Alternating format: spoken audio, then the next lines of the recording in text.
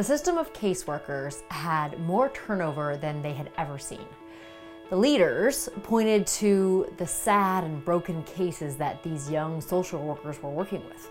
The leaders said it must be too much emotional stress, so they would leave.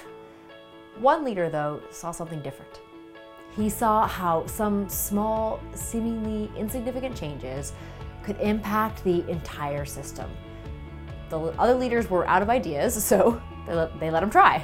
And over the next several years, he helped decrease the turnover, saving the organization hundreds and thousands of dollars every year.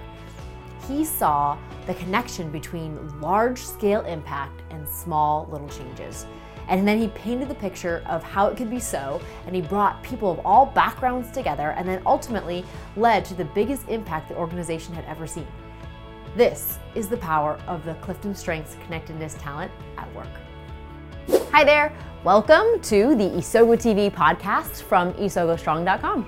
I am Becky Hammond, and you and I gather here on this podcast to fixate on strength in our families and on our teams. Because when we start from assuming strength, we can make relationships easier. This is episode 101. We're in a series right now about how to make relationships easier with our strengths. Today, we're chatting all about one of the 34 Clifton strengths, the connectedness strength. You know, it's so easy, I've found, to see the negative and focus in on that in ourselves and in others too. But really, you can impact relationships by emphasizing the positive, the strengths that you already have. Yet, sometimes, as you probably know, since I definitely know this, the line between what you use as a strength and what can negatively affect your relationships is really a thin one. It can be hard to navigate. This connectedness strength is a close one to my own heart. I did not always love it. In fact, I thought it was a little woo-woo when it first showed up in my top 5 Clifton strengths. But now I not only appreciate it, but see it as the foundation to everything I do and everything I am. So this is a personal one. I promise not to ramble on too much, well, hopefully. So let's continue to take a look at what making relationships easier looks like through the lens of connectedness. Your connectedness strength gives you an intuitive sense of purpose and meaning. You likely can easily see how this present moment in time, no matter how seemingly insignificant, fits into the context of the past and the expectations of the future. You may also have a drive to connect with others, knowing that no human story stands alone. I have a friend and a colleague who once told me that she links connectedness with a soft and slightly raspy spa voice. It cracked me up because that's not me at all. But yes, true, there are a bunch of us connectedness folks who really want you to recycle and redon your reusable grocery bags and forgo produce bags. But as I have personally been learning, connectedness goes way beyond the planet too. In your team, you can offer a perspective that others don't instantly see because you see all the small moving parts and how they impact each other, which can provide stability and hope and builds trust in you as a leader. In your family, as you use connectedness well, you are a deep breath to them. You can help them celebrate when things are going well and create perspective when they're not, because you see how your current day fits in with the past and the future. Other leaders and parents I've coached that have connectedness have discovered that because this talent is so intuitive, they tend to underappreciate and underuse it. And as is true of every strength, the volume that you choose for connectedness in any situation will help you get to that point of using those strengths to make relationships easier. When the volume is turned way down low, the people around you are not getting the perspective and benefit from seeing the why behind what you do. This could be as profound as why you pursue a certain career or hold a certain viewpoint, or as simple as how you came up with a strategy you're just sure will work to turn things around, like the leader of social workers in our opening story. When you keep the volume low, your ideas and perspectives, they just kind of tend to get missed or misconstrued. And it can leave people wondering, like scratching their heads and and leave you feeling misunderstood or definitely not as impactful as you could be.